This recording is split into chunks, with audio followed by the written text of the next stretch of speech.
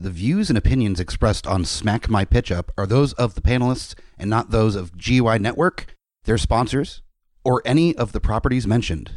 Listener discretion is advised. This podcast is rated R for violence, language, and nudity.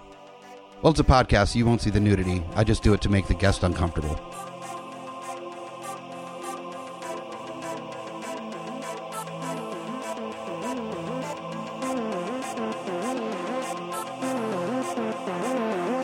In a world gone mad with unnecessary reboots, remakes, and sequels, only one podcast has the guts to make it even worse. This is Smack My Pitch Up.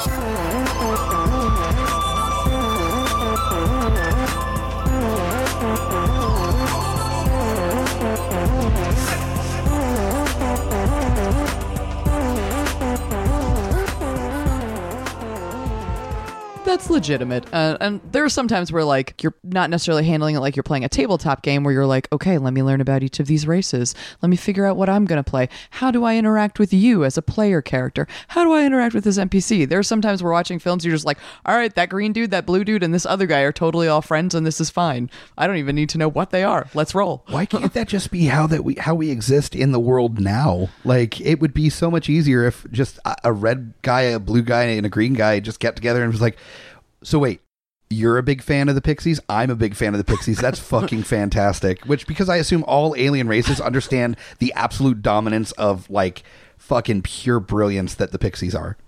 That's fair, but I do still feel like the answer is because white people fucked it up.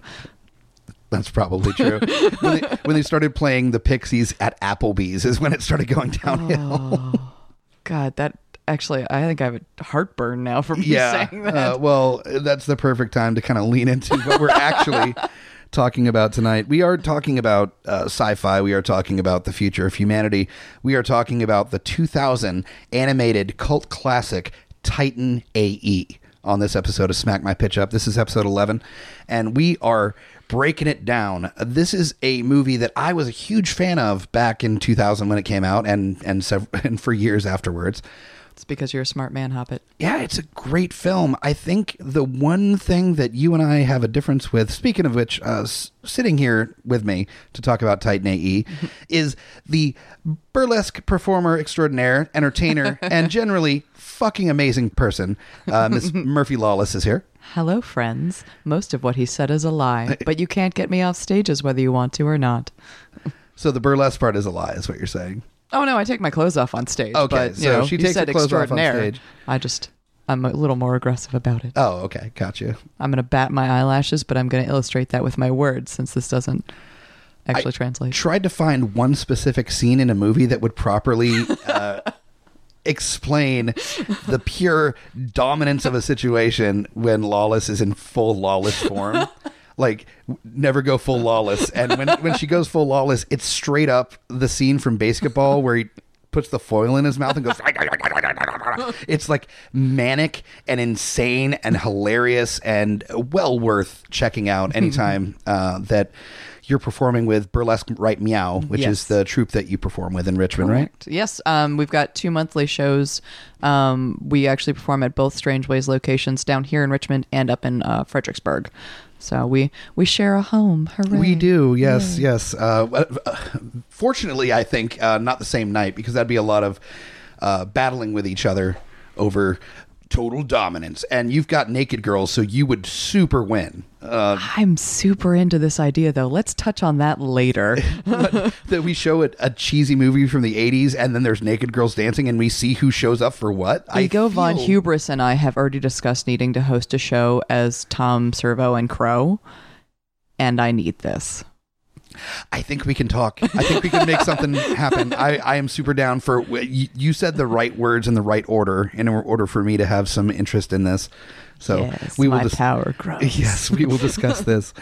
I'm Mike the Hobbit Bickett, host of Smack My Pitch Up. Thank you guys so much again for joining us for another episode. I'm very excited about this episode. This is the first time that we have translated an animated film into a live action remake or reboot of said film. So this is a film that has been close to my heart. The only thing that Lawless and I have a disagreement on is the fucking terrible. It's not terrible. Terrible soundtrack. No. The soundtrack is so fucking dated. No, it is. I will give it to you. It is so 90s, so 2000s, but I so much love it. I have never sung to Lit like that with like such passion. No I don't one ever even... should. You know, when I think fucking faster than light travel in space, I don't think I'm in over my head, with a special guest performance by like Steven Tyler of Aerosmith, I think is in there at some point. I actually don't think that he's in there because that's a little bit too much of a I might have, but I might have had like a I love cheesy sci-fi songs. Like there's a song called Cosmic Castaway. Do you know how much I love that in like the worst place in my heart? Earlier I confessed to you to loving the movie Rockin' with Judy Jetson. None of my love of this soundtrack should surprise you. we were talking about musicals, and what I didn't discuss in that conversation is that I also have a deep dark secret as far as musical goes, and it's a animated movie which is perfect for this, called Rock-a-Doodle, that not many people even remember existed because it got shelved real fucking quick when it bombed in the box office. Oh, it's so good. It's so good, and that's such a shame. Rock-a-Doodle is a masterpiece. It's like an Elvis rooster that decides to go to the big city to make it big as a musician, and it's wonderful. Plus, it was one of those films that combined live action and animation and merged those worlds. I think it was one of the earlier ones that did it, that, you know, wasn't one of the questionable Disney films or the masterpiece that was Bedknobs and Broomsticks. Yeah. I am totally into them battling an evil owl with the power of music. Who isn't really? I mean, the number of times that I've run into an evil owl and I just didn't have enough power of music in my heart to battle them.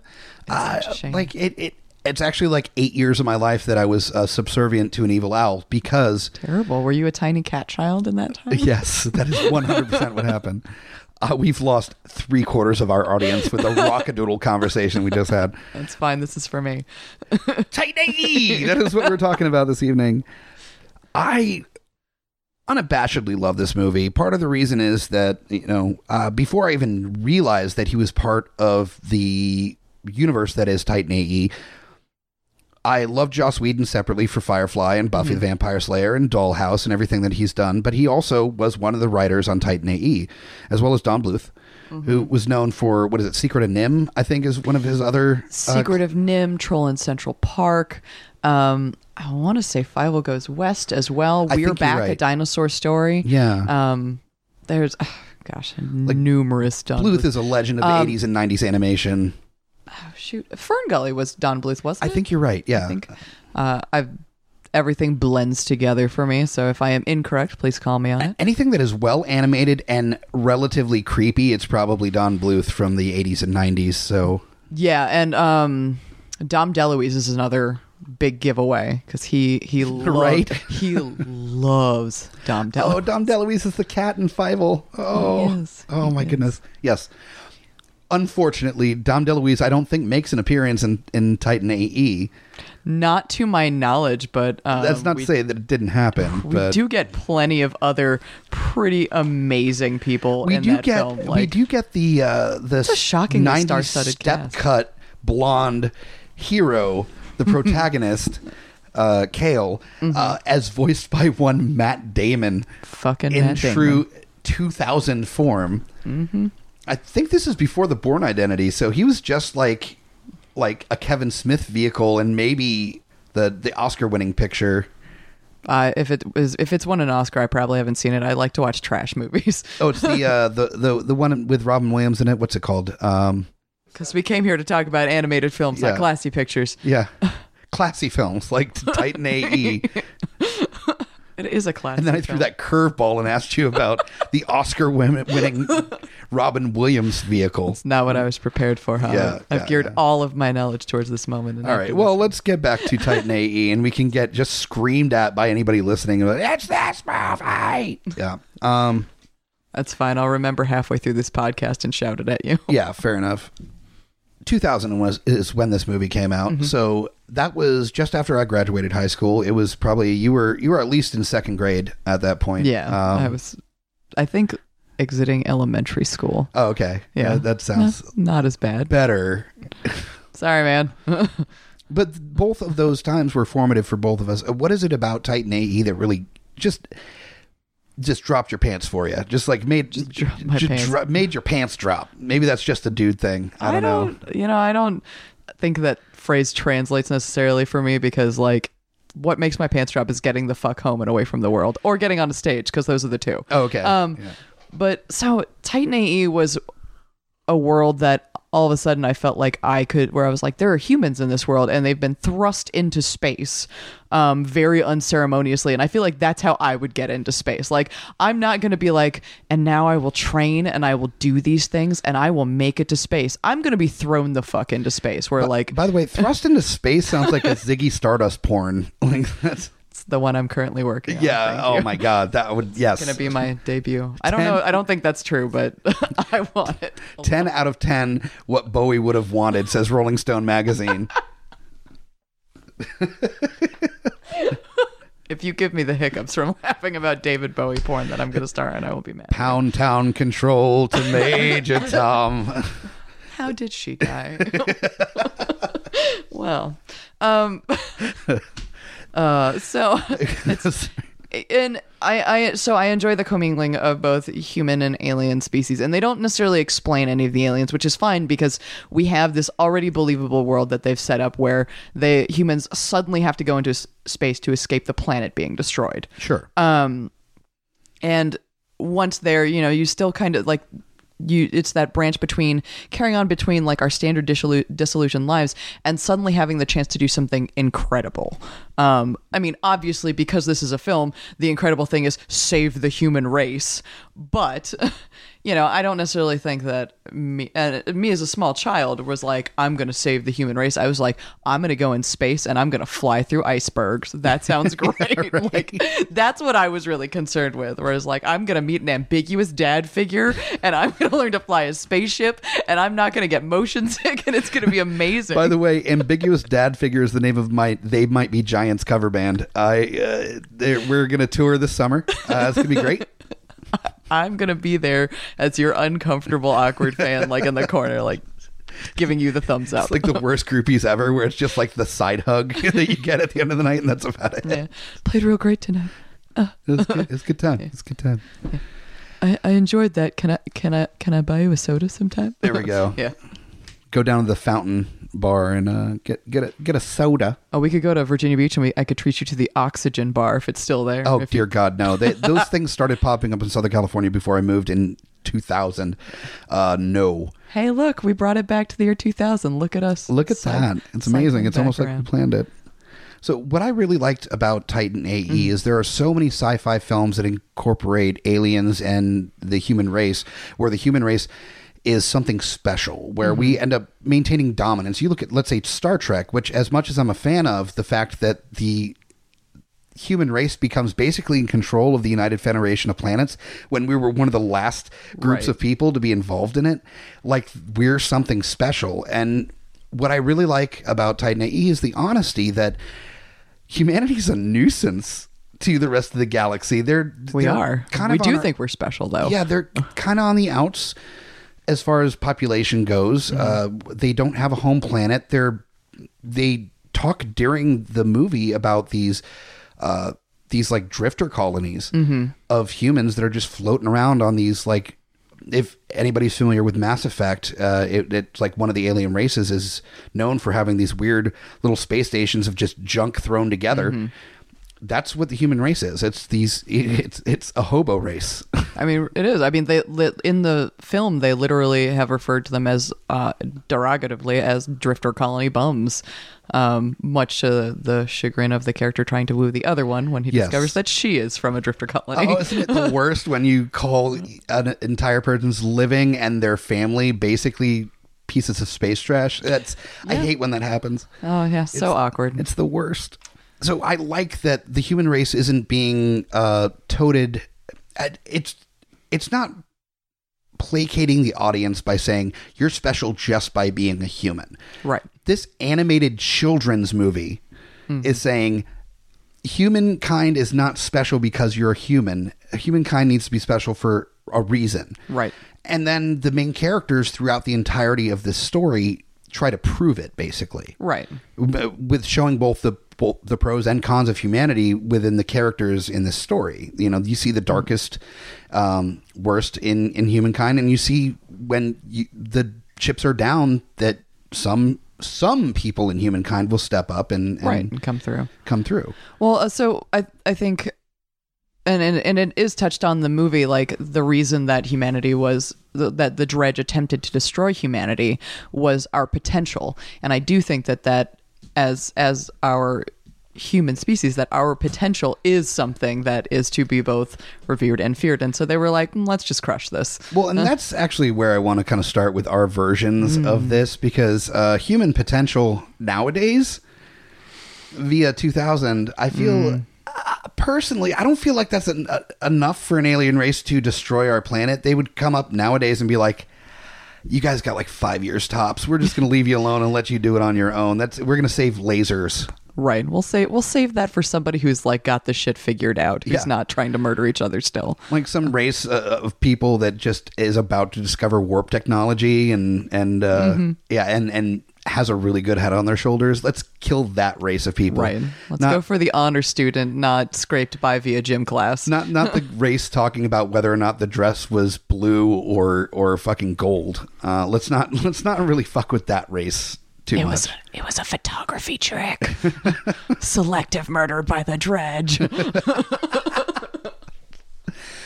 So what would you change with the storyline from the animated series? Would you go kind of very faithful to with just some minor changes here and there, or would there be any major changes for you?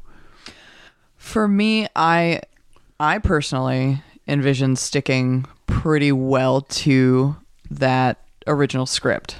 I'd like to see it translated. So yes, I'm enjoying the funny possibilities, but in my deepest love for this film, I would really love to see it as an honest live action translation, with, you know, obviously as you work with actual human bodies, you start to need to change a few things, but I think that largely it is translatable with what we can do as far as like sets. And personally in this, I don't picture CGI as much except for maybe the Dredge. Because they're a race of pure energy, and that's a little hard to communicate in a puppet. But what you're saying, electricity and felt doesn't go together too well? I mean, you could do it, but I'm not going to be your guinea pig. I'll stand back and record for you, though. I'm just going to spray adhesive a bunch of felt to you and just like push you out on a hill in a rainstorm and see what happens. Like, this is for science. I'm a filmmaker. Oh my God. Ben Franklin's later failed experiments. Yeah, right. And that's why Ben Franklin is not known for creating the Muppets. That secret was kept in a vault, only to be discovered by Nicolas Cage in the unreleased National Treasure movie when he teamed up with Jim Henson to discover the power of Muppet. Oh man! But to be fair, who hasn't discovered, like, revel in the power of Muppet? Like, I'm pretty sure that if you left me on a hill covered in felt, I'd look like Animal, though. I kind of want to make the name of this episode "Revel in the Power of Muppet" just to confuse people when they're like, "What are they doing? A Muppet version?" Which I 100% would. Oh man. Can we do this like Avenue Q style with Muppets, so like you could see the actor but they're holding a Muppet of themselves and the actor is sort of reacting, but it's all just the Muppets and puppets like doing things? I've changed my mind mid-flow. All the choices of actors that I'm going to put forward, just imagine them in full black outfit holding a puppet version of themselves doing this version of Titan AE, and I'm sold. I am sold for days. I just realized how many different versions of this movie I would watch, and I don't know, like, I'm both comfortable and disturbed with myself. It's like the end scene of Doctor Strange where he just goes to Dormammu, but every time it's just a different version of Titan AE, and every time you're just like, yay! Just super excited. This is all wonderful. What if we did it with the Snorks? Cool. Like, let's do a Snorks version. The one thing I would change as far as the storyline goes is what was previously mentioned, is that the Dredge, worried about the potential of humanity. I feel like that's not going to sell nearly as well now. So the easy sell is that in developing space travel technologies and such that is utilized to send the Titan off, they discovered a vibration or a frequency, something that fucks with the Dredge. Like, it will fuck up a Dredge. And because of that, the human race itself is a threat to the Dredge because they discovered a kink in their armor, I guess. And so they want to destroy the human race, but the one thing that escapes is the Titan that utilizes that technology. So they are after the Titan because that's the last bit of this technology that could be a threat to their entire race. That's an interesting proposal. It does obviously rewrite significant portions of the story. And I think that depending on how you go with that could add more, if you want more action in your sci-fi, because at that point, like, they wouldn't just be seeking out Kale, it would be all humanity. Like, the drifter colonies would be huge targets because at that point, any human being with the possibility to make this frequency, if I was a Dredge, you'd be done. Like, I'd just be like, oh, you could make this thing that murders all of us? No, thank you. I don't feel like you need to add necessarily additional action sequences for that. You just kind of lean on, well, speaking of one of the writers for Titan AE, the scenes from the Serenity movie where they start killing everybody that is familiar with the crew of Serenity. They go to Haven, they go everywhere else and kill them off. That would be the real trick, is they're looking for people with that technology. So they're killing humankind. Humankind is about to be wiped off the face of the galaxy at this point, which creates a much harder, much more loudly ticking time bomb for them finding the Titan. They need to find it not only to give a place for humanity to go to survive, but also they need the technologies on the Titan in order to defeat the Dredge, so that mankind isn't wiped out. That's completely stakes are a little higher. Okay, so a little bit more immediate versus the, like, look around you, like, slowly but surely we are dying. It's like, yeah, if we don't get to this right away, then in 60 to 80 years, all mankind will die. Well, that sounds like ancient Rachel's problem. Yeah, right. So how we break this down basically is we talk about a funny and a serious choice for our characters and our directors. The funny isn't necessarily a funny version so much as just a silly approach to the property, something that would be hilarious to view as far as how we would approach this property and who's casted. The serious is what we think might actually work. So the first one obviously is Kale Tucker. That's the main protagonist that is voiced by Matt Damon in the animated and has a hilariously late 90s parted down the middle step cut with the undercut, like shaved hair. He looks like he's a huge fan of like Sugar Ray and maybe a little Sublime in there. He probably is. He's probably the reason Lit is on this soundtrack. Because of Matt Damon's animated Avatar.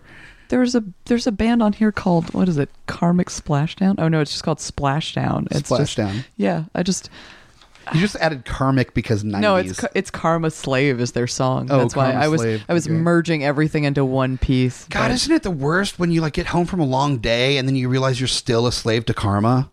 Like, it's just the worst.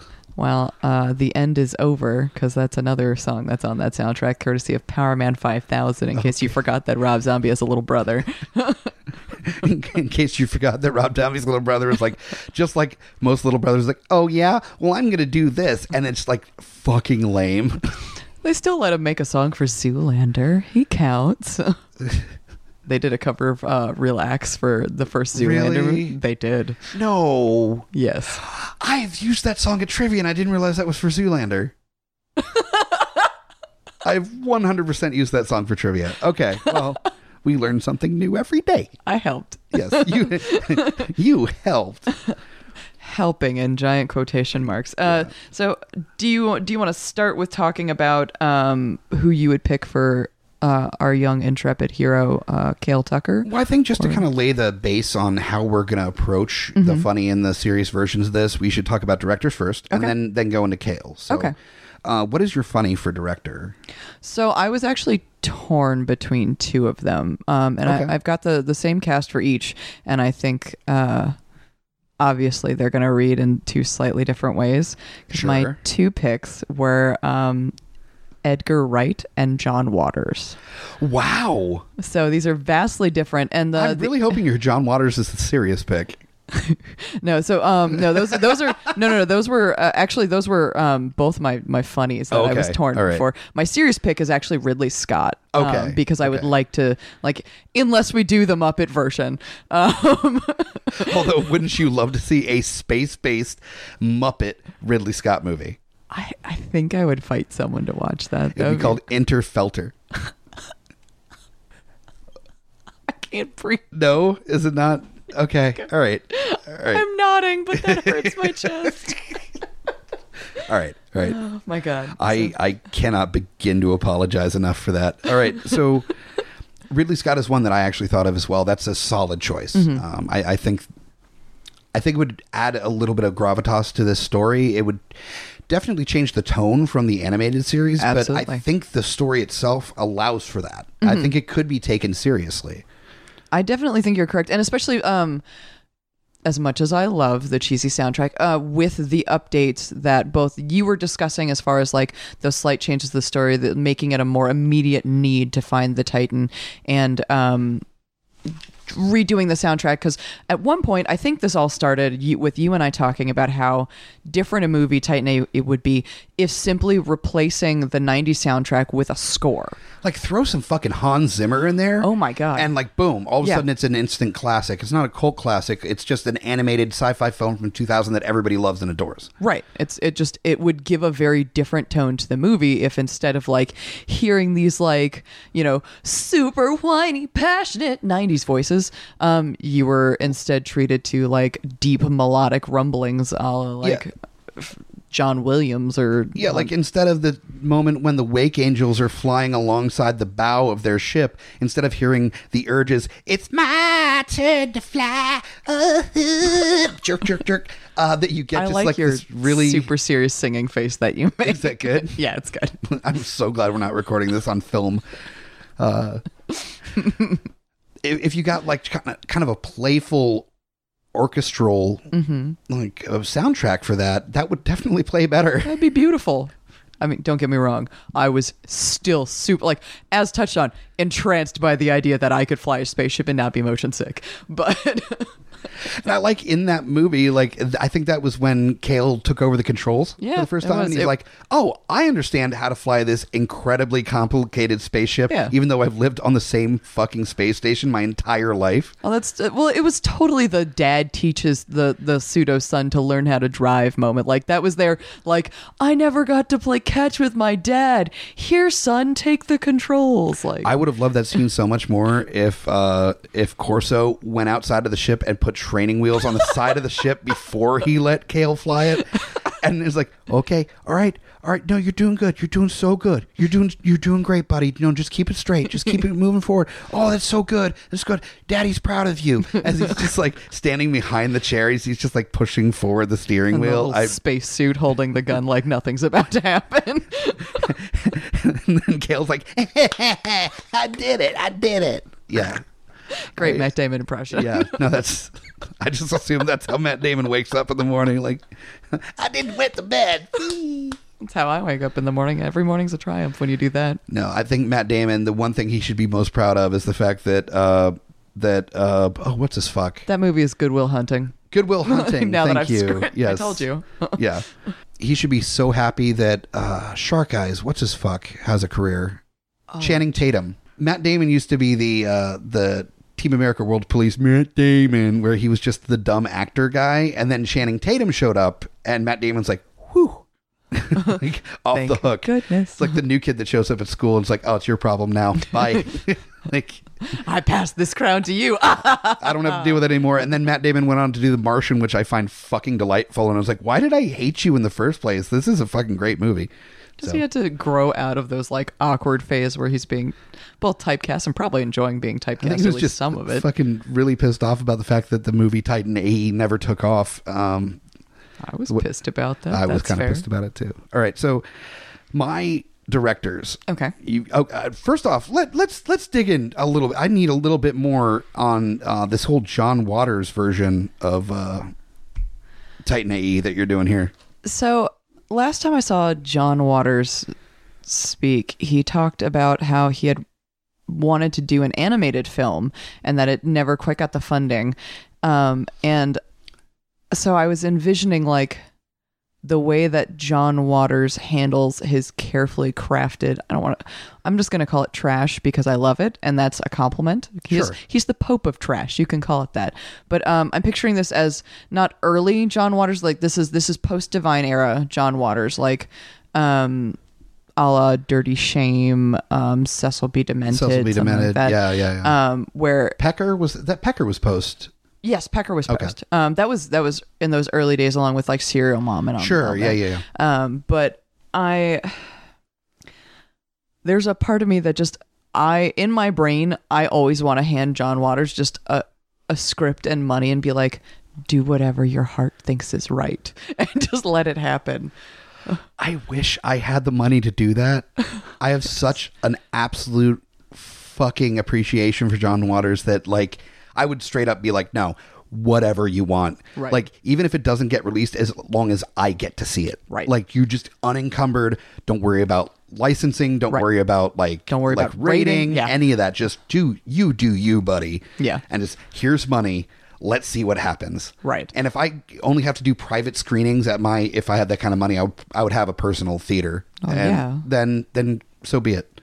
I mean, I just think it would end up being delightful and very weird, and like the way that his brain tends to put things together is truly wonderful to me, and his tone, I think, translates from his personal writings to the screen, and to his combination of like movie discussions and stand-up sets. I guess Sure. It ends up being as those personal talks that he gives, but his voice is incredibly strong. It's like reading anything Anthony Bourdain writes, where you can hear that exact cadence of what he meant in that moment. And so I read, oh my gosh, it's one of his more recent books about it's Carsick, excuse me. Oh, okay. Carsick, about hitchhiking. And at first, when I started reading it, I didn't realize that the first bit of it was that it was two hypotheses and then what actually happened. So when I was reading it, I got so into the idea that all of these wonderful, incredible, crazy things were happening to him, that he was meeting like this like demolition derby driver, and that he was being reconnected with Edie and all sorts of other things. And I was just like, oh my God, like I was weeping on an airplane because I was so emotional. And then I realized that I was a fool, and I was still okay with it because it was so well written. What I liked about John Waters' films is that they're, at its base level, incredibly anti-authoritarian. Yes. Like, that's been the base of almost every single movie that he's put out. Mm-hmm. And in Titan AE, I wouldn't say that it's overtly anti-authoritarian so much as anti-responsibility to your background, to your history. You know, that the main character, Kale, doesn't want any responsibility to the human race. And that's the big struggle that he has, is being put in a position where he's not only having a responsibility to the human race, but almost he's the savior of the human race. And that balance. So to put John Waters in the position of creating that, where he's anti-authoritarian, I would almost figure that in a John Waters film, the turning it on its head, where it gets to the climax of creating this terraformed environment for mankind to exist, and Kale's just like, nah. Yeah. Like, after all is done, where all he has to do is flip a switch, and he's like, honestly, universe is probably better off, and just fucking murders the shit out of the human race, slowly, obviously, with just a lack of interest in really continuing it.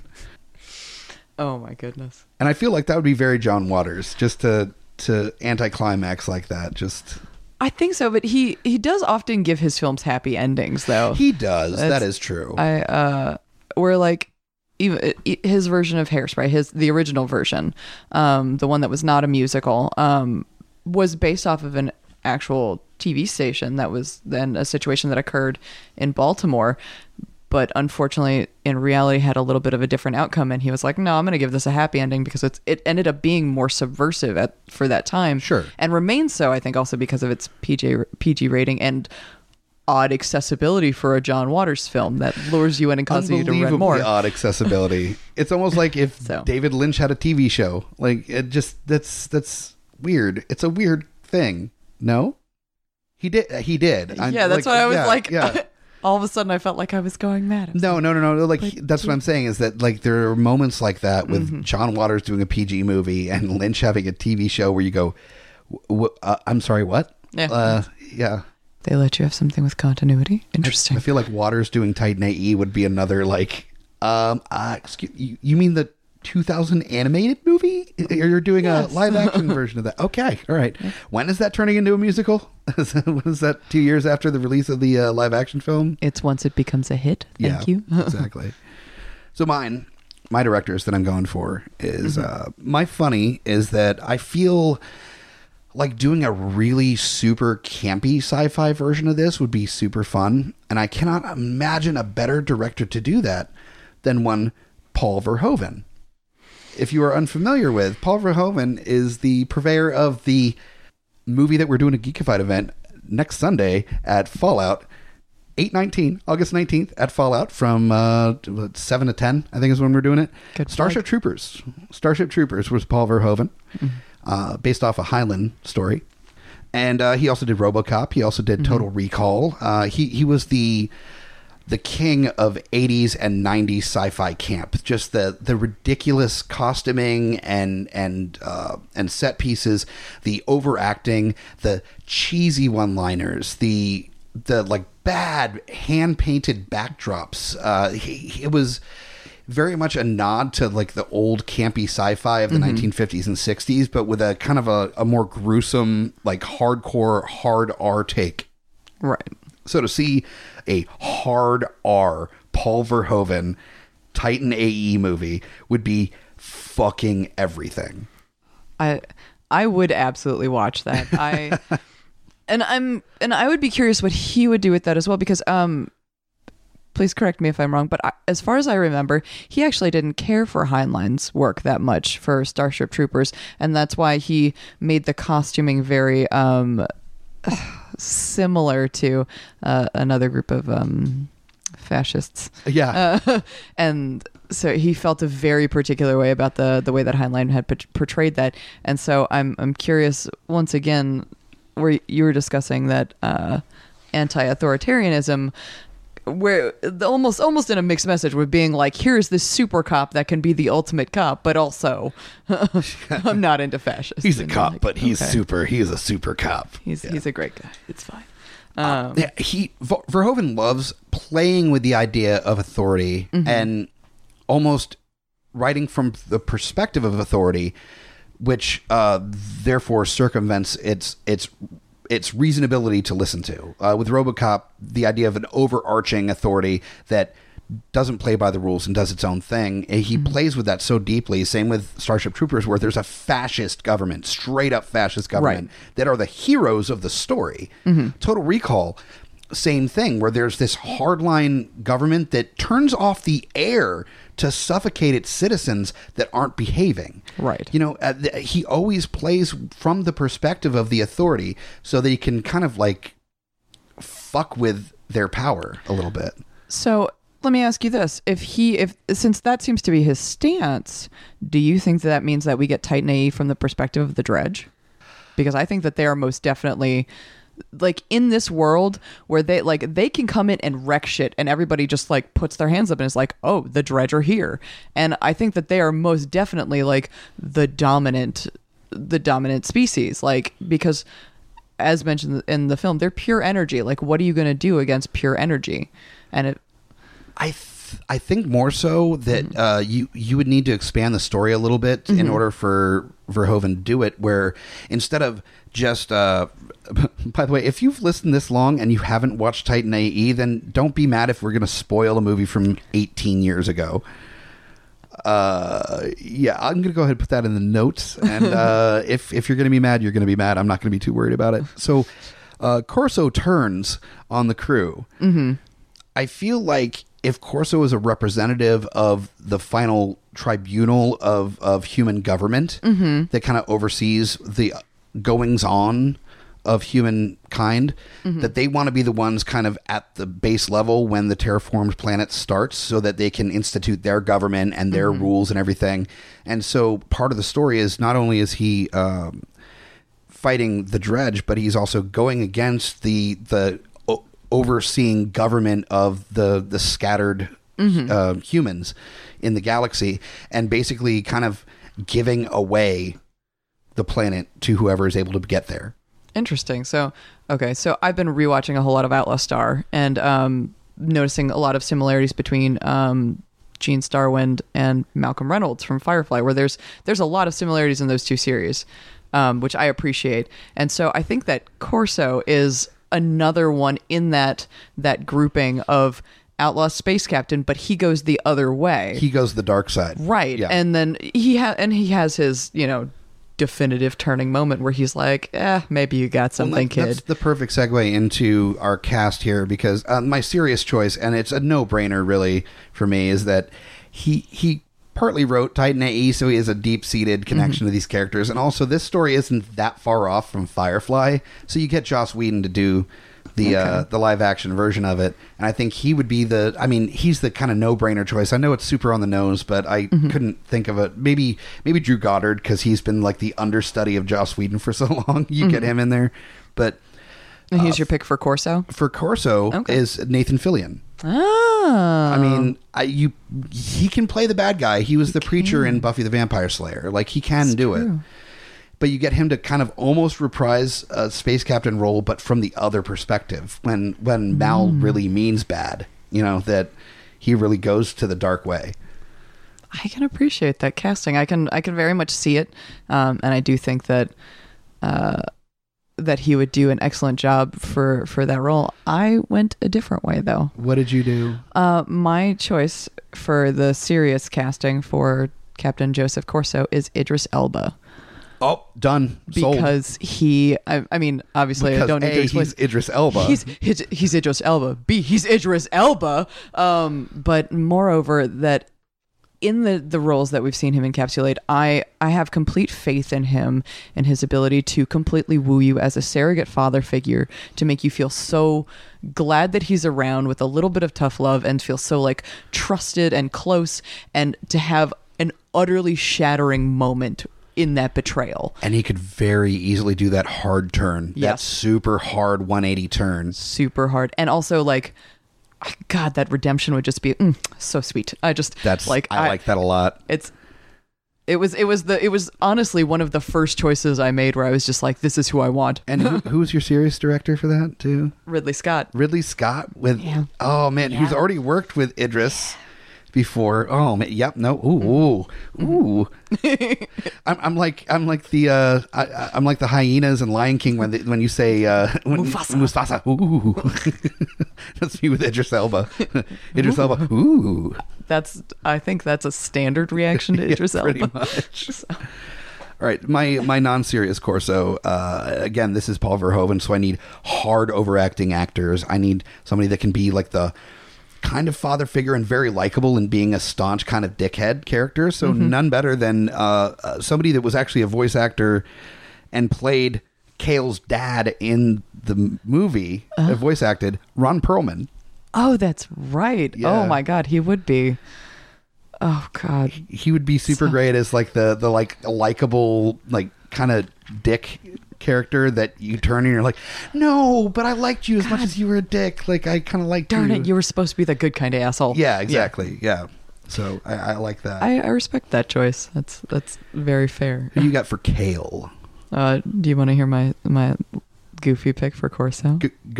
Corso, yeah. Mel Brooks. Like actually Mel Brooks.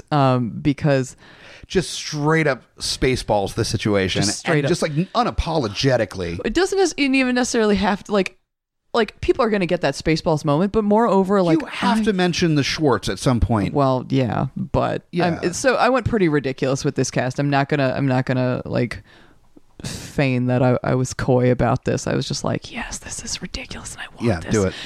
Like I was. And I honestly was thinking about him in Hotel Transylvania 2 as the voice of Dracula's father, and how like how he is as like a parent and a grandparent, and being like, it's fine, he's got fangs, he'll have power, this is fine. Oh wait, he's not. I got this. Like, but in his Mel Brooks way. I can't even pretend to do that voice. justice without it just being I would turn into a Jewish mother, an aggressive Jewish mother from New York who's been smoking for probably 20 years plus. You were doing those voices earlier before we started recording. Yes, and I gave you some sort of flashback, I think. Yeah, I think it was like, oh man, I didn't even remember that memory until just now. Like you triggered something in me. It's like those are the 2 years of my childhood I don't remember, like just finally flooding back to me. You're welcome. Yeah. That's why I'm scared of water. Oh, wow. Like that's a whole nother 6 years of therapy I'm gonna have to go through because I remember those 2 years of my life. Yeah. But now you'll be able to go to the ocean after that instead of just crying. Yeah, that's true. Well, I might just out of nostalgia. Cry for nostalgia. I think we've stumbled into a romantic comedy if you're crying for nostalgia at the ocean front. Yeah, right. This is now a Wes Anderson movie. So Kale. We're doing Kale now. Okay. Who do you got for your series? My series is Chris Hemsworth. And I struggled with this one a little bit. But I honestly kept coming back to him because I knew that I wanted someone who was close to 30, and I knew that he could handle that role of being kind of petulant and resistant, but ultimately making the choices that would redeem him as someone doing the right thing. Which he did in spades playing Thor. Like Oh, yeah. there's very Oh, yeah. similar kind of Right. struggles that the characters are dealing with. Also, I want to see him in that haircut. That fucking haircut. God We can damn update no. it. We can update it. We can update the look of the movie. We don't have to keep the could very well be a grunge music video look. But Part of the reason why I have such issue with the haircut is that one of my closest friends growing up, Jason Payne, name dropping. of the Payne family, he had the haircut growing up, and that's not because I don't have any issue with the dude. Like I miss him, and like he was a Right. good friend of mine, but it is such, like, from my upbringing, such the stereotype 90s haircut of the cool kid, because he was better at sports than us, like he was better looking than us in the neighborhood. We were like we like magic cards, and he's like, I can get you football, like, bye guys. that there's this like weird connection to it that I'm like, no, we're not doing that anymore. Like I can't do the haircut anymore. Like I miss my friend, but not his hair. Like that hair can go away. That's fair. I think that haircut is another thing besides the soundtrack that starkly dates this film. It's like stumbling across my friend Kat and I found the TV show Superhuman Samurai, which has Tim Curry voicing like in an oscillating villain voice role where he's an evil virus. And it's like some pre-Beetleborgs madness. Color me intrigued. Like It's all I need on to YouTube. I need to discover this. Yeah. It's, oh God, he gets pulled into his computer and gets given this like superpower suit and everything. Like, Oh man, like yeah, this podcast needs to be more popular so we can have like a appreciation group so people can start sharing these links to each other so I can pop in and get the links and not have to put any effort into it. So That's fair. if you guys listening can get on that, I would appreciate it. Oh my gosh. But so who was your serious pick? My serious pick is I wanted somebody that was kind of young and was able to do the serious role and also be kind of playful with it. Again, This is Joss Whedon joint, as he calls all his films. They're known as Joss Whedon joints. I don't know if you knew that. That's not true. Cale Tucker. I decided to go with a cast member from Stranger Things, and I went with the guy that played Steve, Joe Keery. Very nice. He's got a bit of a coif on Stranger Things. I think we'd probably like knock that hair down a little bit for. I'm going to continue to make this face at you. Even though No, I know you want his giant fucking weird pompadour hair. Totally do. I totally want the big pomp hair. That's totally fine. No, I think that's a really solid pick. I think he would do a really good job with it. He seems like he'd be able to be indignant, but in a very charming way. So yeah, a little bit less tempered tantrumy, and I think it would do pretty more well. just like, no, I don't want to do that, so I'm not going to do it, and just be Right. kind of like too cool for it, kind of an approach, which I felt kind of played that way a little bit with Matt Damon voicing him in the animated series. So I definitely think that would tie in quite well. yeah, we don't need another whiny Luke Skywalker situation. And I love some Star Wars, don't get me wrong. Anybody that's listened to any of these podcasts knows this because I mention it almost every single thing that I do ever. But there's only one Luke. If you got the like too cool for school, like caring about stuff isn't cool, man, kind of thing, I think Joe Keery would be a good choice. I think you are right on the money there. And I'm going to go ahead and ask you, because I need to know, who is your comedy pick for Kale? You'll appreciate this because it was very similar to your serious pick for Kale. I didn't go with Chris Hemsworth. I went with Liam Hemsworth because he's a little younger. Yeah. And also, I feel like as much as Chris gets the comedy, he's just too pretty. That's fair. He's too pretty. Liam is, I mean, and that's not taking anyway. They're a good-looking family. That's a good-looking family. Yeah. Like, I need to look up what the parents look like because they're probably just made out of like genitals, like just like really good looking genitals. I think that this is a John Waters film. I apparently don't understand how procreation works because like I don't know how that would make good looking kids, but you know, like I don't know. I think we've stumbled into a weird bioengineering. I'm just assuming Australia has like, instead of the terracotta army from China, it's just a bunch of Hemsworths that are hidden underground in a bunker. I would also watch that movie. Yeah, I would watch that movie. Oh my It'd God. be like the Clone Army from Star Wars, but it's just a bunch of really attractive Aussies. God, and then just Jermaine over in New Zealand going, what is that? Again, Hollywood, if you want to pick up any of these, just give us credit. That's all we're asking for. Yeah, Liam Hemsworth, he's, from what I've seen him in, he's got a really good eye for the comedic moments and being able to play it straight as well. So I feel with something as Chew the Scenery as a Paul Verhoeven sci-fi space epic, he would be able to know exactly what kind of movies he's in and just overact when necessary. And especially with Corso, the moments of Ron Perlman and Liam Hemsworth playing off of each other and kind of out chewing the scenery with each other, I think would be absolutely fucking brilliant. That would play extremely well. That would be. All right, That's a pretty solid combination. So we got Corso, we've got Kale. Oh no, what's your funny Kale? We haven't gotten there yet. My funny Kale pick is John Mulaney, The comedian. the comedian. Yes, that awkward, dorky looking dude. yes. Okay. For Kale, because the tone of his voice reads so clearly to me, and a lot of his stand-up is personal experiences. And I think that he had enough of a rebellious streak in him, just as a person, that the way that he talks about life will translate very well to being indignant about having to save the world and being like, and everyone being like, this guy is supposed to save us. Okay. Excellent. So a lot of And then, oh, there's all that happening. Well, that's fun. That's I can also picture Mel Brooks taking him under his wing as like this comedy elder to be like, it's fine. This week. I don't think you could find a comedian on earth that wouldn't look up at Mel Brooks on film or not, Right. with starry eyes. So like the like daddy kind of approach would be like completely able to be found on film. I would like to think so. And like I said, this is Nice little curveball there. I like that.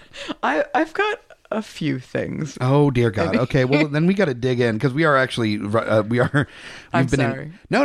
Like there's no real timestamp on this. Like we want to be around an hour. We're at 59 minutes at this point. So Just cut out like all my intro. there's fine. Goon, who is the really awkward glasses wearing alien. I don't know if you have anybody for Goon or not. I do. So I've got. Do you want to hear both of my picks? Yeah, off the bat? let's rapid fire. So- I want to spend a little bit of time with Akima. Okay. But that's fair. I think the rest of the crew we can kind of like hammer down pretty quick. Okay. So with Goon, my serious pick is Patton Oswalt. Solid. I like that a lot. Yeah, that's good. I like that. I just think that he'll translate incredibly well for all of the roles that I've seen him in, and for his, I think that he would enjoy them. Like mine's decent, but that's better. Yours is better. Shit. Who's your pick? Mine is Mr. Have You Seen My Stapler, Stephen Root. to play Goon. I think, I mean, you just take his character from Office Space and you put him in an alien suit, and it's like the same thing, kind of, but like a little bit more manic with Goon. Oh, that would be. Stephen Root is also a character actor. He'd be able to play with that character so goddamn well. Oh yeah, I would definitely watch both, but I think I still favor my pick. Yeah, no, I think I favor your pick too. I'm not completely won over. And so my ridiculous pick is because like I want to hear rather this actor's voice in the persona of Goon. Okay. Because I picked Patrick Warburton. Ooh. Because he's always. I've got a. There, I can't do accents. I can't do the only thing that I can do is him as Putty? No, it's him in The Emperor's New Groove as Kronk. God damn it. Of course, that's the one role that you can do. Yzma, put your hands up. At least I like to pretend. That would be a very interesting choice for that. Yeah. I went with, you may have known of him as Murdoch from the A-Team remake movie. He was also in District 9. Sharlto Copley. He's this like really geeky looking, like, I don't know if he's South African or British. They kind of sound similar half the time, but I think they're all South. I think he's South African. Yeah. I think so. But yeah, he's a very good actor, but he can also do neurotic pretty well. And I think that is really the important part for that character for Goon. Yeah. It's just kind of like all over the place. And I didn't want to like the A-Team remake. I thought it was stupid they were doing it in the first place, but they knew that all they could do is basically do their version of the movie Shoot 'Em Up and just make it so unbelievably over the top and ridiculous that it made it fun. It became a parody of the series as opposed to an actual remake, and I appreciated that. And Sharlto Copley played Murdoch really well. So yeah, that's a pretty solid pick. I actually just, 'cause I actually hadn't gotten to watch District 9 until recently. Great movie. So I'm super thrilled with it. It was pretty incredible, but I won't divert the conversation too much. But I do think that that's a really solid pick for neurotic yet competent. Yeah. So, and I think he would portray that pretty well. Mm-hmm. No, I like your comedy pick. I think that would intertwine quite well. So, who else do you have on the crew next? So mine is a little bit more out of order because I had listed it with like Akima and then Preet and then Goon. So I think. Do you want to go back and touch on Akima real fast, just because she is a fairly main character? Okay, yeah, let's get Akima. Okay. So I was torn between two for my serious picks because I thought that both of these ladies would do the character justice in different ways. Okay. So my two picks were Kelly Marie Tran. Okay. And the other one is Lizzie Kaplan. Okay. So you get two very different versions of some of like the points of Akima's personality. Sure. Where like Lizzie Kaplan, I think, would be a little bit more snarky, and like cutting and lean into like those like side comments a little bit more. Sure. With Kelly Marie Tran, I think you would get that like burning passion for like the love of humanity and for like being in space and for doing those things and also wanting to survive and be fantastic. Okay. So I like both those choices very much. Like that's solid. I didn't even think about those actresses, which that's kind of why I love this this podcast so much, is that every single episode there's been at least one person where I go, fuck, that should have been mine. Like, so goddamn good. Mine, I went two very different ways with Akima. With the Paul Verhoeven super campy, I went with a super hardline, badass chick that, like, to the point where even with it being Liam Hemsworth, Mr. Dreamy Pants, as Kale, part of the fun of it is that she is too independent to have no time for no man, that she's almost like at a loss a little bit of her humanity in order to save humanity. She is focused almost solely on the mission. And when she has moments of like vulnerability with Kale, she's almost like mad at herself about it. And I figure an actress that'd be able to portray that well is the actress from the 2011 American remake of The Girl with the Dragon Tattoo, Rooney Mara. Oh. She's got very, very strong features. Just comes off in all the roles she's been in as a very strong woman. Yeah. That can take care of herself, which is something that I always got from Akima from the animated series movie. That she doesn't need anybody to save her. You know, she's as much of a member of the team as anybody else. There's no times where she's a damsel in distress. That is something that I've always appreciated about it as well. And so I wanted that to translate well. Yeah. The other choice is actually a television actress from a superhero series that I'm a fan of. That I feel is a great actress in her own right, is able to be a strong female character, but also have a lot more whimsy to the role, would be able to wink at the role a little bit more, which would work better for a Joss Whedon joint. Candace Patton, who is from the series The Flash. She is the Flash's wife. Adoptive sister, and then later wife, because that's how the story goes. She's Iris West in The Flash. Okay, so your description, I just had to stare through time for a second to make that. So she's a great actress. I absolutely adore her. She's adorable. She's strong.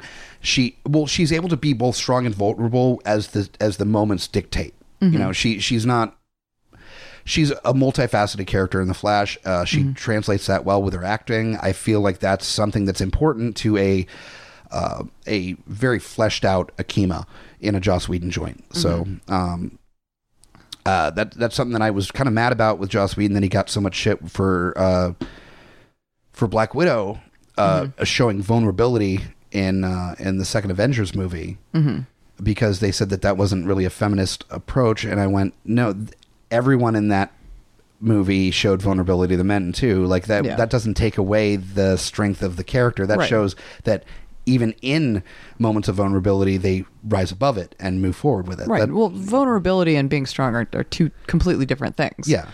They don't negate each other. No, they do not. They often go hand in hand, and it's depending on how that situation sometimes occurs. One begets the other. Right. No, absolutely. So I think Candace Patton would be a good choice there. I think that's kind of one of my curveball choices, is that she's not well known for her acting roles in movies. So I feel like this would be an opportunity for her to kind of step up and really take the reins a little bit. I gotcha. So I do have a curveball for you for my super comedy pick for Akima. Okay. What's your... I want to see Cardi B as Akima. No. Yes, I do. No. Do. Okay, you got to explain yourself. She built herself up by herself to get to her music career. She started as a stripper. She worked her ass off. She has a music career. Not off. It's still very much there. Right, and I appreciate it. But she does not take shit. And seeing her opposite John Mulaney in her, like, this is all right. Like, I'm back in. This all is right. who the fuck I am. Yep. Okay. And this is how I'm going to do this. I did and this not is why you're going to help me save the fucking human race. I did not consider the cross section there. I apologize for my reaction. I think that was reactive and not helpful in a conversation about ideas and perspectives, and I apologize. So yes, please continue with this gawky, way too much Adam's apple for his own good main character and Cardi fucking B. Right. Being guided by Mel Brooks. Like the two of them, like this is who's going to save the human race.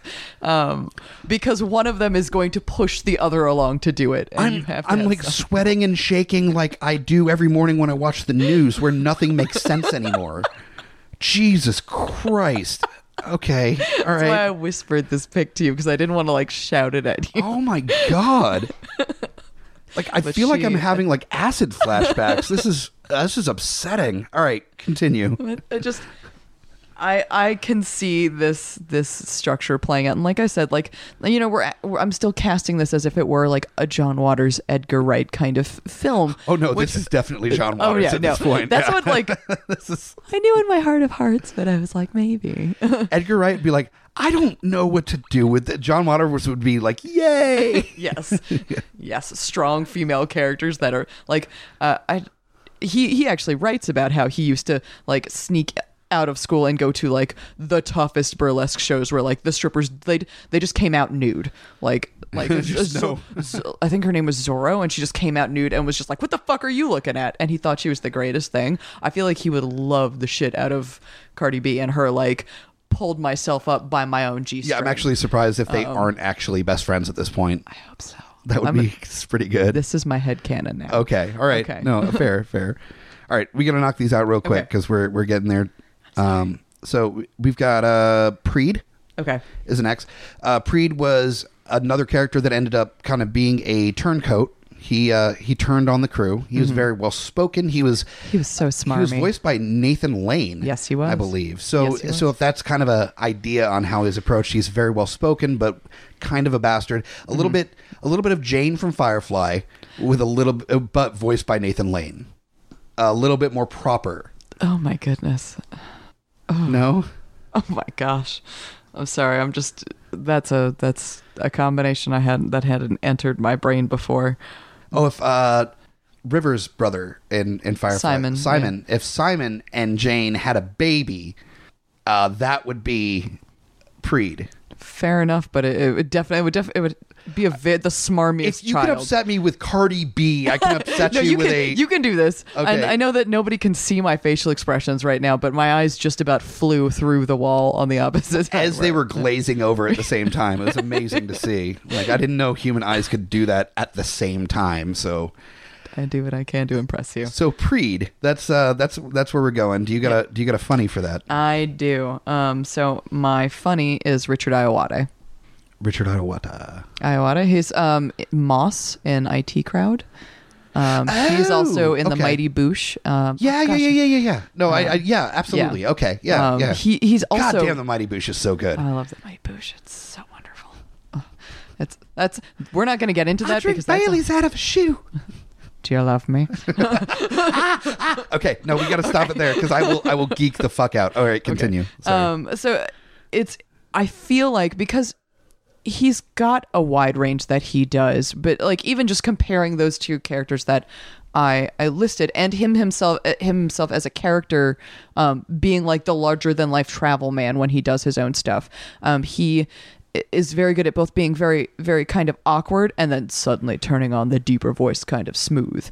So I feel like if I want to see him do smarmy, like over the top smarmy, because I feel like he could. Okay. And I feel like once again adding to that crew of Mel Brooks, John Mulaney, Cardi B, okay, and Richard Iowade. I see it. I see it. Yep. Where no, I'm there. I'm there with you. I'm riding that train. Yeah, and Preed is cutting too. Like in his remarks, he's like he doesn't just hand information to Kale. He'll make Kale figure it out and then be like, you're so good at this. Like, oh, look, the human gets a treat. Like, you know? Okay. Like, and I feel like Richard Iowade would definitely do that justice. And Eileen, oh my goodness, I've completely forgotten the name of his character in The Mighty Boosh, and I feel terrible about that. But as one of the sorcerers, yeah, he is much more of like a hard-nosed asshole. He does not give an inch to Naboo at all, and he's just like very much for death penalties and things of that nature. And I feel like that would work out well for okay. No, I see that character. Translating pretty well, Yeah. especially with your batshit fucking crazy funny there. My funny for Preed is again Verhoeven. So there's scenery chewing, and this is a character actor, British character actor. I felt like it was important for the character for it to be a British actor, I think. And so I stole a character from, he's been in a million things, but one of the more recent ones that you know him from is the Kingsman series. Mark Strong, the character from Kingsman, you've seen Golden Circle, right? I have not. Okay. He was the main Kingsman in the training process. He had the shaved head. He was like the IT guy, basically, for the Kingsman. He's been in 1,000,001 things. Let me think. Mark Strong. He was in a lot of the early Guy Ritchie movies as well. Oh, oh goodness. I feel like the face is just escaping me. So that's Mark Strong. Okay, so he was in Cabin in the Woods, wasn't he? He was in Tinker Tailor Soldier Spy. Okay. He was I'm thinking of a different person then. Okay, but a bunch of stuff. Let me go through the list here. He was in great cheekbones. He's going to be in Shazam. Deep State. Oh, I was thinking of Kazam, and I was like, what? Golden Circle, Miss Stone, Brothers Grimsey. He was the other Brother Grimsey across from Sacha Baron Cohen in the Brothers Grimsey. He's been in a fucking million things. He's one of those British actors that gets thrown in fucking everything. Fair enough. Imitation Game, Anna. Well, I'll definitely be educating myself on his he was in John Carter. Oh my god. Disney Mars movie? There are so many of these movies where, like, I hate to say this, but I'm just like, man, I should watch these sober. He was Sinestro in Green Lantern. Yeah, that's him. Oh, yeah. God. Yeah. I don't say that as a, like, hooray. No, I know. That's definitely why I'm making this face. Yeah. But, okay. That's a solid choice for Preed, the same guy that got to play Sinestro. Yeah. No, that's I think that'd probably be a pretty solid pick. Do you want to elaborate on that, or do you want to go ahead and get to our... No, let's continue on. I feel like, well, with Preed, he's able to be both well-spoken and also kind of like a little passive-aggressive, where he just like talks under his breath about things that he's not super stoked about, but also like when it comes down to it, he can like knock it out. Oh yeah, he's the coworker that says things just loudly for you to hear. Yeah. With my funny for Preed, do you got your funny ready? Or no, you're serious. I mean, I've got my serious. Okay, what's your serious for Preed? Chris Pratt, actually. Ooh, nice. I like it. Because once again, like, he is often such a charming character. Like, he may have some certain characteristics where you're like, come on, dude, but he's always redeemable, and I would really like to see him as like a smarmy villain, like a well-spoken, like just charming enough, but like still kind of makes your skin crawl. And I would really like to see him like lean into that as much as he can. Almost like when he's doing with Chris Pratt. Star-Lord. Yeah. Yeah, he's never done straight up like villainous. No, he has not. He's gotten a little smarmy when he's like trying to hit on people in films. Mildly creeper mode. He forgot about a girl while he was escaping from a planet, even then he was and she super got charming when he forgot about her, which is probably why he gets away with that shit all the time, and he didn't get fucked up by the razor teeth girl that he gets shit for by. That's true. Drax the Destroyer. Man who is laid with an Oscar variant. Yeah. One time. Well, there was that, and then there was we'll call it flirtation with the oh my gosh, I forgot her race. The Golden Woman at the beginning of the second Guardians of the Galaxy. Oh, right. Yeah. That scene, that moment of flirtation was a moment where I was like, I can understand why all of the characters in this room are a little uncomfortable at this moment. Oh, yeah. I mean, at least it's mutual, not just him aggressively. They're talking about fluid exchange and stuff. Like, it's pretty, they're talking about fucking for research. I mean, don't you? I mean, I have 100% said we need to have sex again for the sake of science. And I'm not even lying for the sake of the episode. Like, I have super used that line before. That's fair. And that's what the response text was, is that's fair. so played out quite well. I'm very pleased with that. Yeah. On that note, my serious choice for Preed, I wanted proper, but also able to kind of break bad when necessary, but mostly very formal in his approach. I also went with another actor from The Kingsman, and also very classically trained actor, has been an actor in Much Ado About Nothing. He's done a million other things, including Love Actually. He was an actor in Mr. Colin Firth. Oh, that is as Preed. Oh, that's a really good pick. Yeah. I like that a lot. Yeah, I think he would do very well by that role. I think you were right. Yeah. I lean towards yours versus mine. Okay. I still want to see Chris Pratt, but Colin Firth is a really solid pick. I think that was solid. Yeah. No, I appreciate that. All right, we got one more, and then we got to get into our mashups very quick. We have two. Who do we get? To me, we need to talk about Stith, who is the other main crew member, and we need to talk about the Dredge Queen. The Dredge Queen. Okay, I didn't get Dredge Queen on mine only because the voice is kind of garbled and could be kind of played by a lot of people. I have a pick for, I have picks for both. I already know who my Dredge Queen would be for my probably serious and silly version of. But let's do Stith real quick. Okay. Which Stith is the laden with being a mechanic, not really stoked about it, kind of like. Right. Sassy, shit talking. She's played by Janine Garofalo, and that's really all you need to know is that it would be Janine Garofalo as an alien. She's a sassy pants alien. She's a sassy pants. Yeah, no, she's exactly as Janine Garofalo would be. She's very much like the Heather character from Romeo and Michelle, just as a okay, yeah, not bad. I like that. Okay. Very no bullshit getting stuff done. So my comedy pick for her first is Eliza Schlesinger, and with another comic, but a slightly different style. She makes the sheep noises and does a little bit of the Am I Right Girls comedy, but I don't like the Am I Right Girls comedy. It's right up there with the This Guy Knows What I'm Talking About normally comedy. I'm not into that, but the way that she crafts it, in my opinion, does not alienate, and it's in her way, in the way she does it, it's like an in joke where she's doing a nudge to that, like where she's like we're all in on the joke, where she's just sort of like, her most recent special is called Elder Millennial, like she's in on like it's a joke that you're in on, and I think that is what I appreciated about it, is that it doesn't feel alienating to me, because often like I don't feel like I'm the most feminine person, even though I cover myself in glitter and take my clothes off on stage, and I'm like, yes, I want to be a flowing princess, but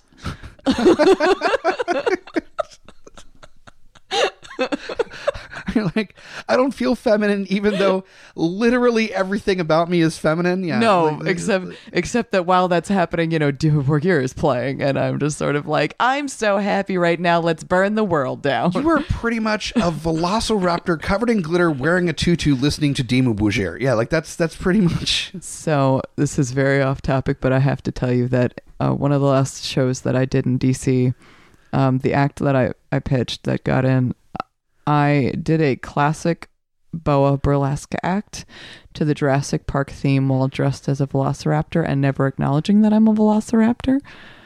And there's a lot of reasons why we're friends. I feel like that embodied like 8 of them on why we're friends. That's fair. But I just think that back to Elijah, just from the way that I've seen her handle stand-up and comedy, I think that she's got, because Janine was a little bit of that like super feminine, super feminist comedy as well, just in a very, I don't want to date her, but very 90s, early 2000s style. Like she's kind of like girl grunge, yes, and like very a little like Babes in Toyland kind of approach. L7 kind of feel, yeah. And I feel like Eliza is a little bit more of she's not quite as grungy, but I feel like if we're doing an updated version and this strange cast that I've constructed, I think that she's going to fit quite well as a different sort of sass and no bullshit. Okay.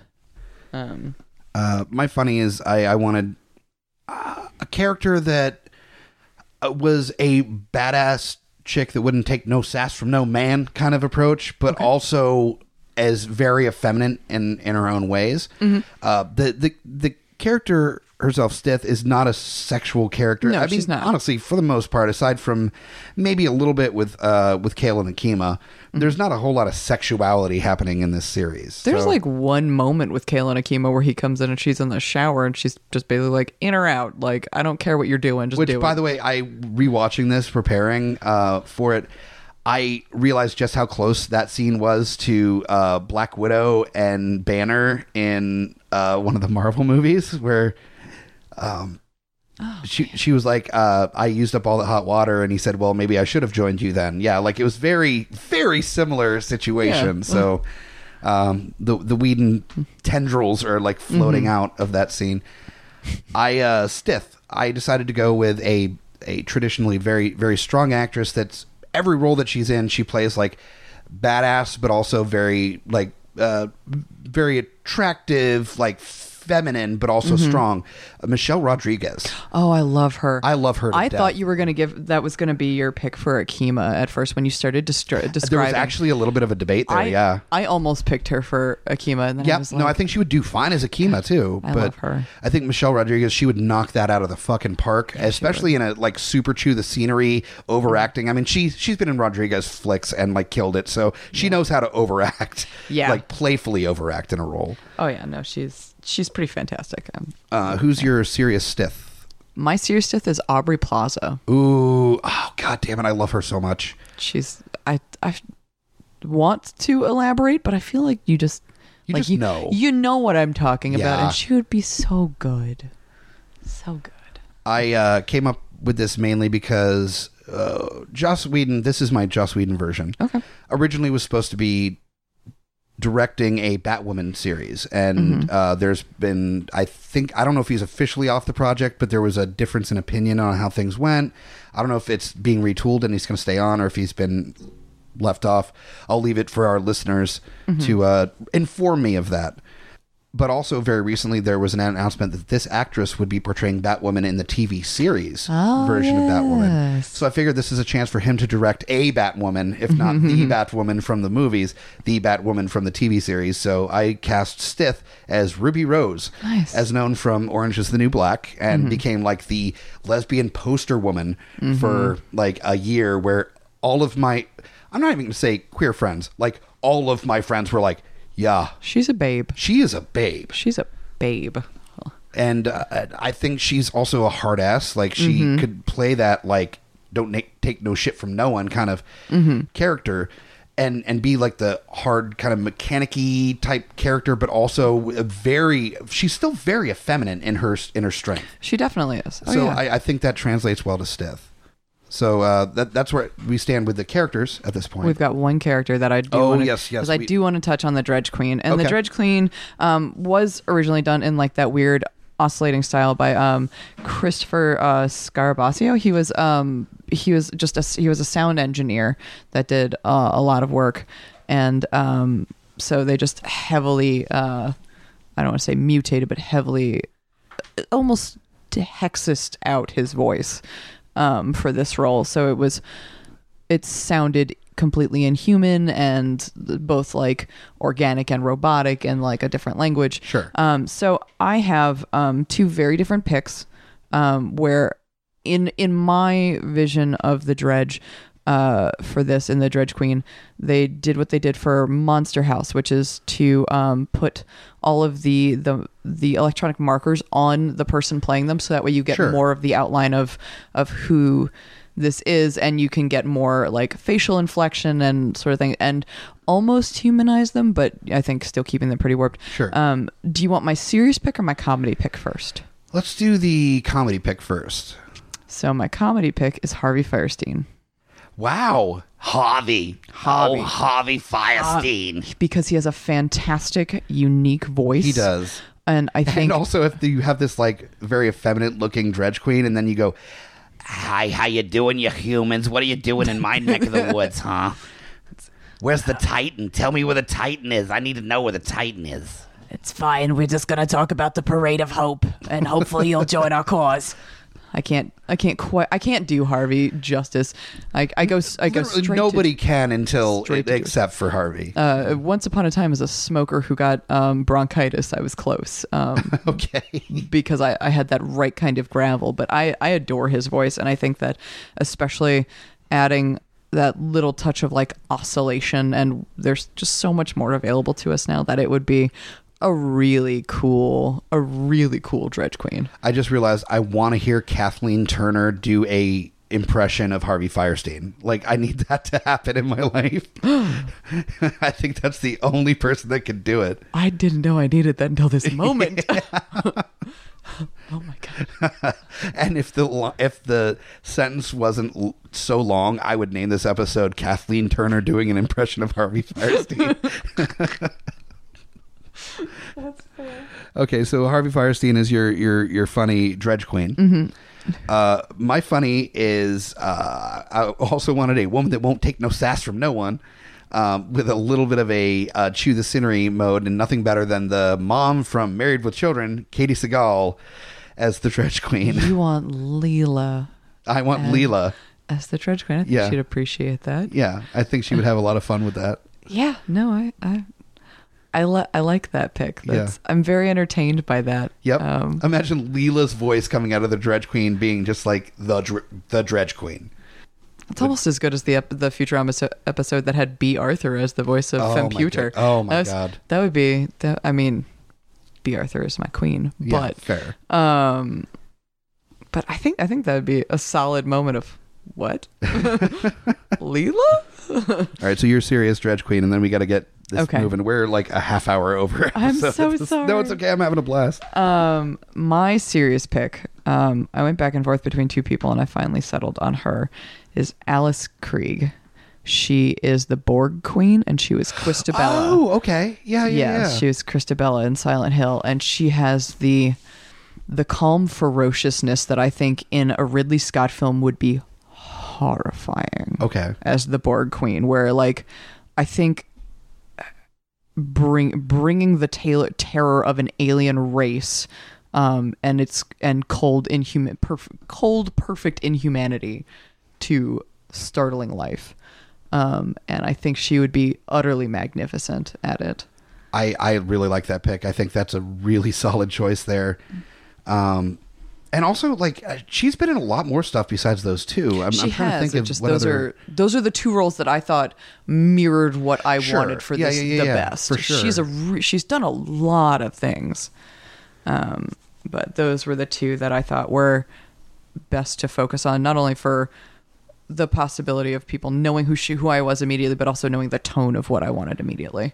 There were two actresses that I was settling on for this role, and the role went to one mainly because I feel like the humor aspect would lean a little bit more for this actress, which is Cate Blanchett. I think She was would do actually well. my other pick. Yeah. Tilda Swinton was the other one that I was considering, but she's I feel like Cate Blanchett would be able to play with a Whedon, a Joss Whedon joint a little bit more, play with like dance around in the role a little bit more, have more fun with it. That Tilda is a very like regimented actress and is amazing at what she does, but definitely doesn't have as much of an improvisational kind of approach to her acting as I feel like Blanchett does. So Okay. I feel like I think Blanchett's a better fit for the role in a Whedon version of it. That's completely fair. And like I said, she actually was the other person that I was torn between. Okay. She was the other person that I was heavily considering for her for her demeanor.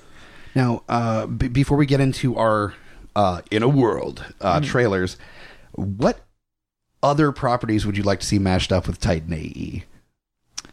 I'm going to start this by saying I'm a jackass.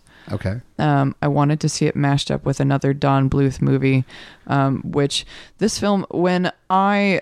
With the Secret of Nim, where there's like... No. there's like a little rat's nest in the spaceship, and...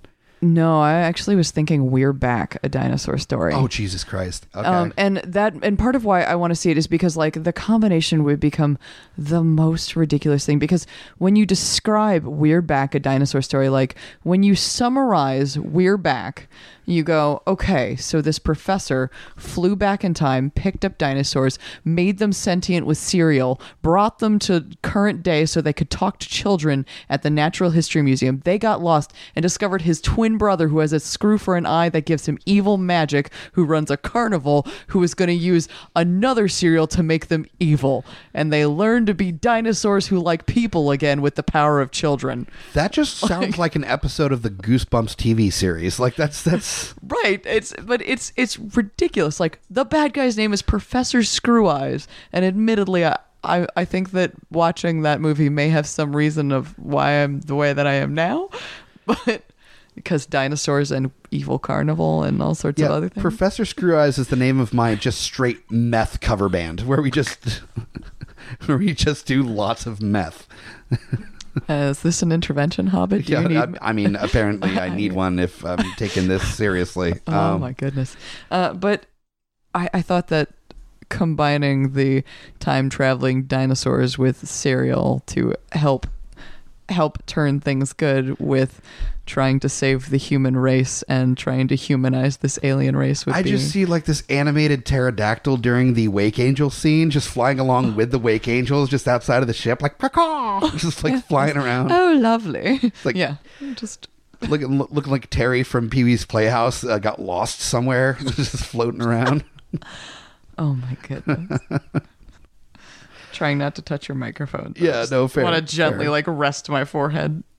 The obvious choice, so I'm not going to spend much time on it, but it seems kind of obvious to incorporate Firefly into Titan AE. Fair enough. You could even have Titan AE as a prequel to Firefly, where this is when, Earth died and they went to find new planets, and this was the first terraformed planet before they formed the rest of the system. That would make sense. I mean, it would make complete sense. And they just don't talk about the dredge anymore because, I don't know. Well, they destroy the dredge. Like, they use the dredge for the energy, which is exactly how before most of the humans even make it to the system. So, Of course, they also talk about no aliens existing, where aliens are, like, serving them weird, like, mush. After humans sucked an alien race that was deemed to be the most powerful in the universe and used them as fodder to create planets, wouldn't you stay the fuck away? That's true. That is true. That is true. So Firefly is the obvious choice. The other one that I think I would like to see is that if they accidentally terraformed LV-246 from Alien, and that was like the sequel to oh my god to Titan AE, is where it's just like, oh, we terraformed the planet, but not the xenomorphs, and then their new happy Earth, for as the humans are showing up to colonize, are getting fucking wrecked by xenomorphs. Oh my god, that would be... I don't like to watch the slaughter of my own species, but that would be great. That would be pretty good. It would be pretty good. Great. Yeah.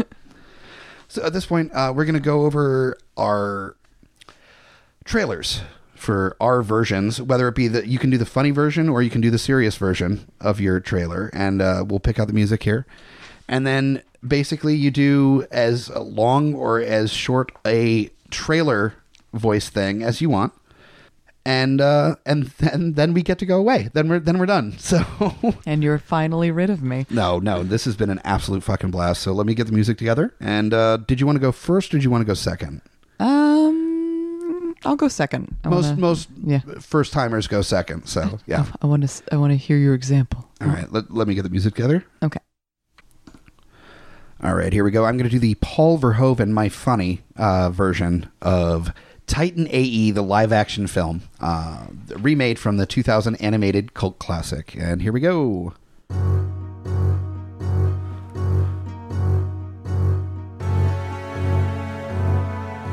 Earth has been destroyed.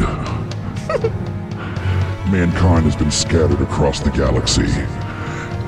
And it is up to one orphan son to save all of humanity. This spring, Liam Hemsworth saves the fucking human race.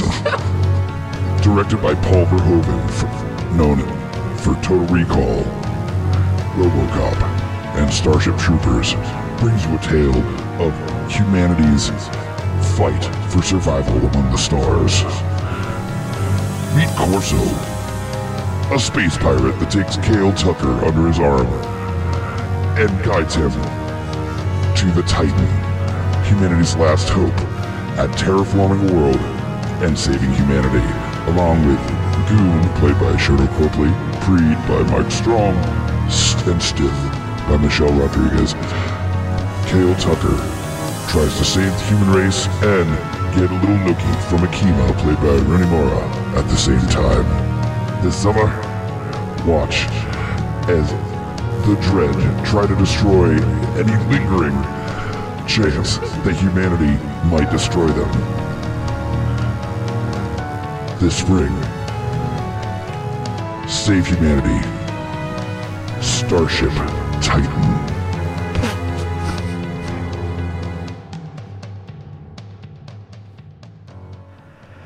I told you it didn't have to be good. That was fucking terrible. I just kept saying the same words and over and over again because I had no idea what to fucking do. So your bar is so goddamn low at this point. Oh, so, well. You can step over it if you want to. So what'd you think? Would you see that film? I would probably not, and I did it. So I mean, I wouldn't release that on the trailer, but overall, what you described to me, I would watch that film because humanity's in danger. Just over and over again.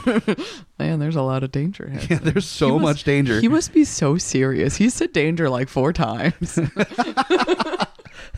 I swear to you, the live action version of this has at least 300% more danger than the animated version. Oh, that's a really good deal. Yeah. Oh, man. For the same price. Oh, man. yeah. That's unbelievable. Adjusted now. for inflation. Yeah. Yeah. Call this number. For so much danger. The QVC Movie Network. All right. So you're going to be doing your funny? No, I think I'm going to do my serious one because I'm going to do my Ridley Scott casting. Okay. All right. Are you ready? As ready as you'll ever be? As ready as I'm going to be. All right, here we go. Okay. It's been years since the Earth was destroyed. Kale Tucker sits alone in space, played by Chris Hemsworth. Disillusioned, lost, hopeless. Rescued by Captain Joseph Corso against his will, Kale learns that he is the only person who can save the human race. Watch as he, Corso, Akima, played by Lizzie Kaplan, Preed, played by Chris Pratt, and the intrepid Goon and Stiff, played by Patton Oswalt and Aubrey Plaza, take on the greatest terror the Earth has ever known after its destruction. The most successful terror the Earth has ever known.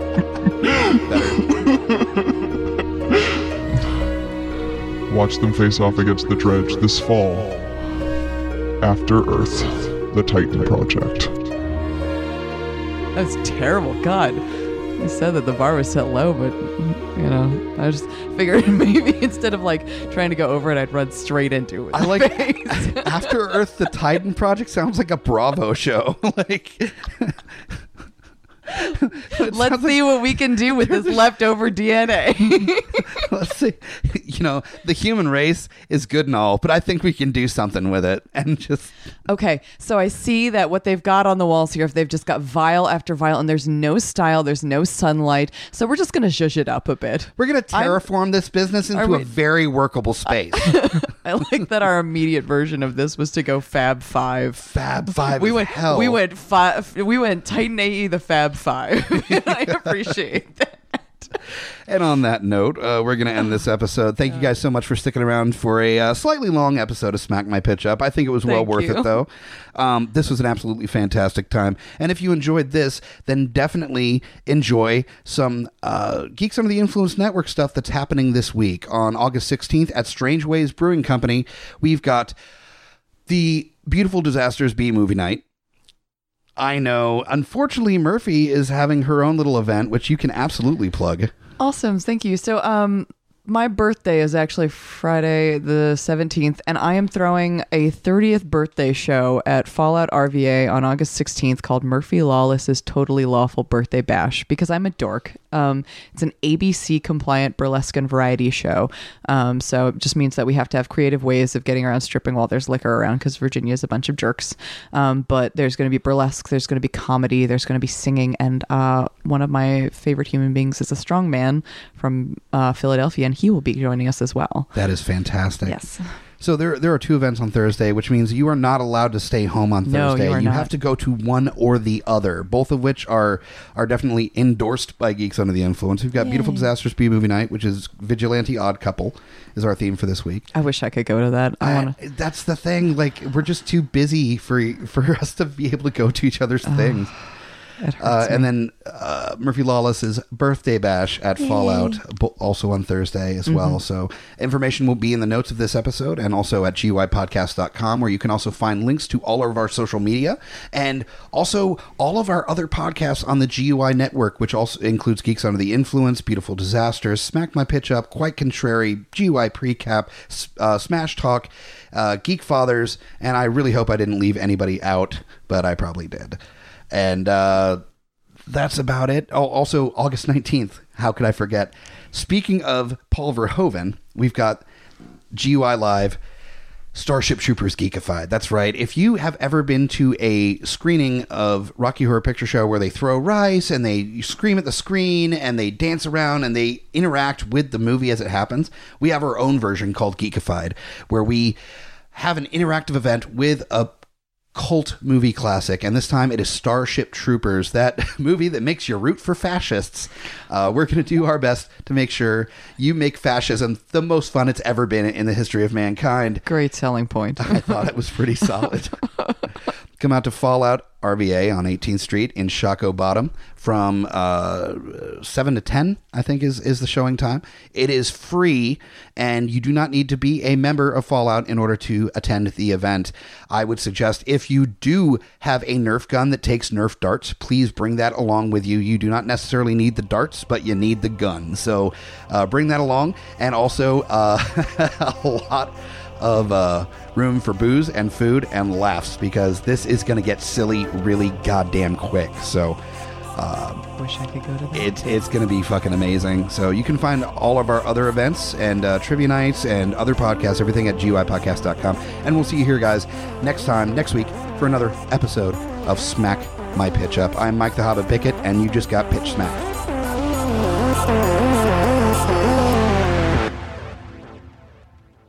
GUIpodcast.com.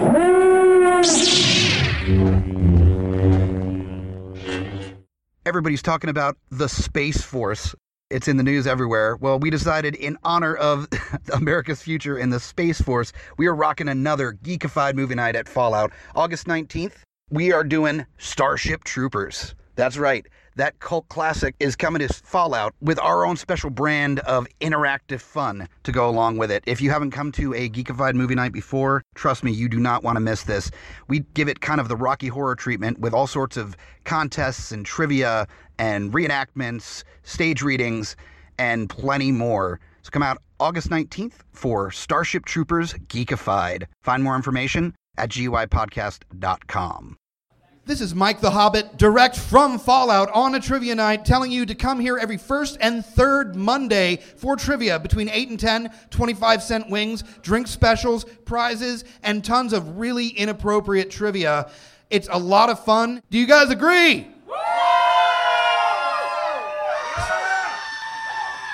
Definitely come out and enjoy trivia every first and third Monday at Fallout.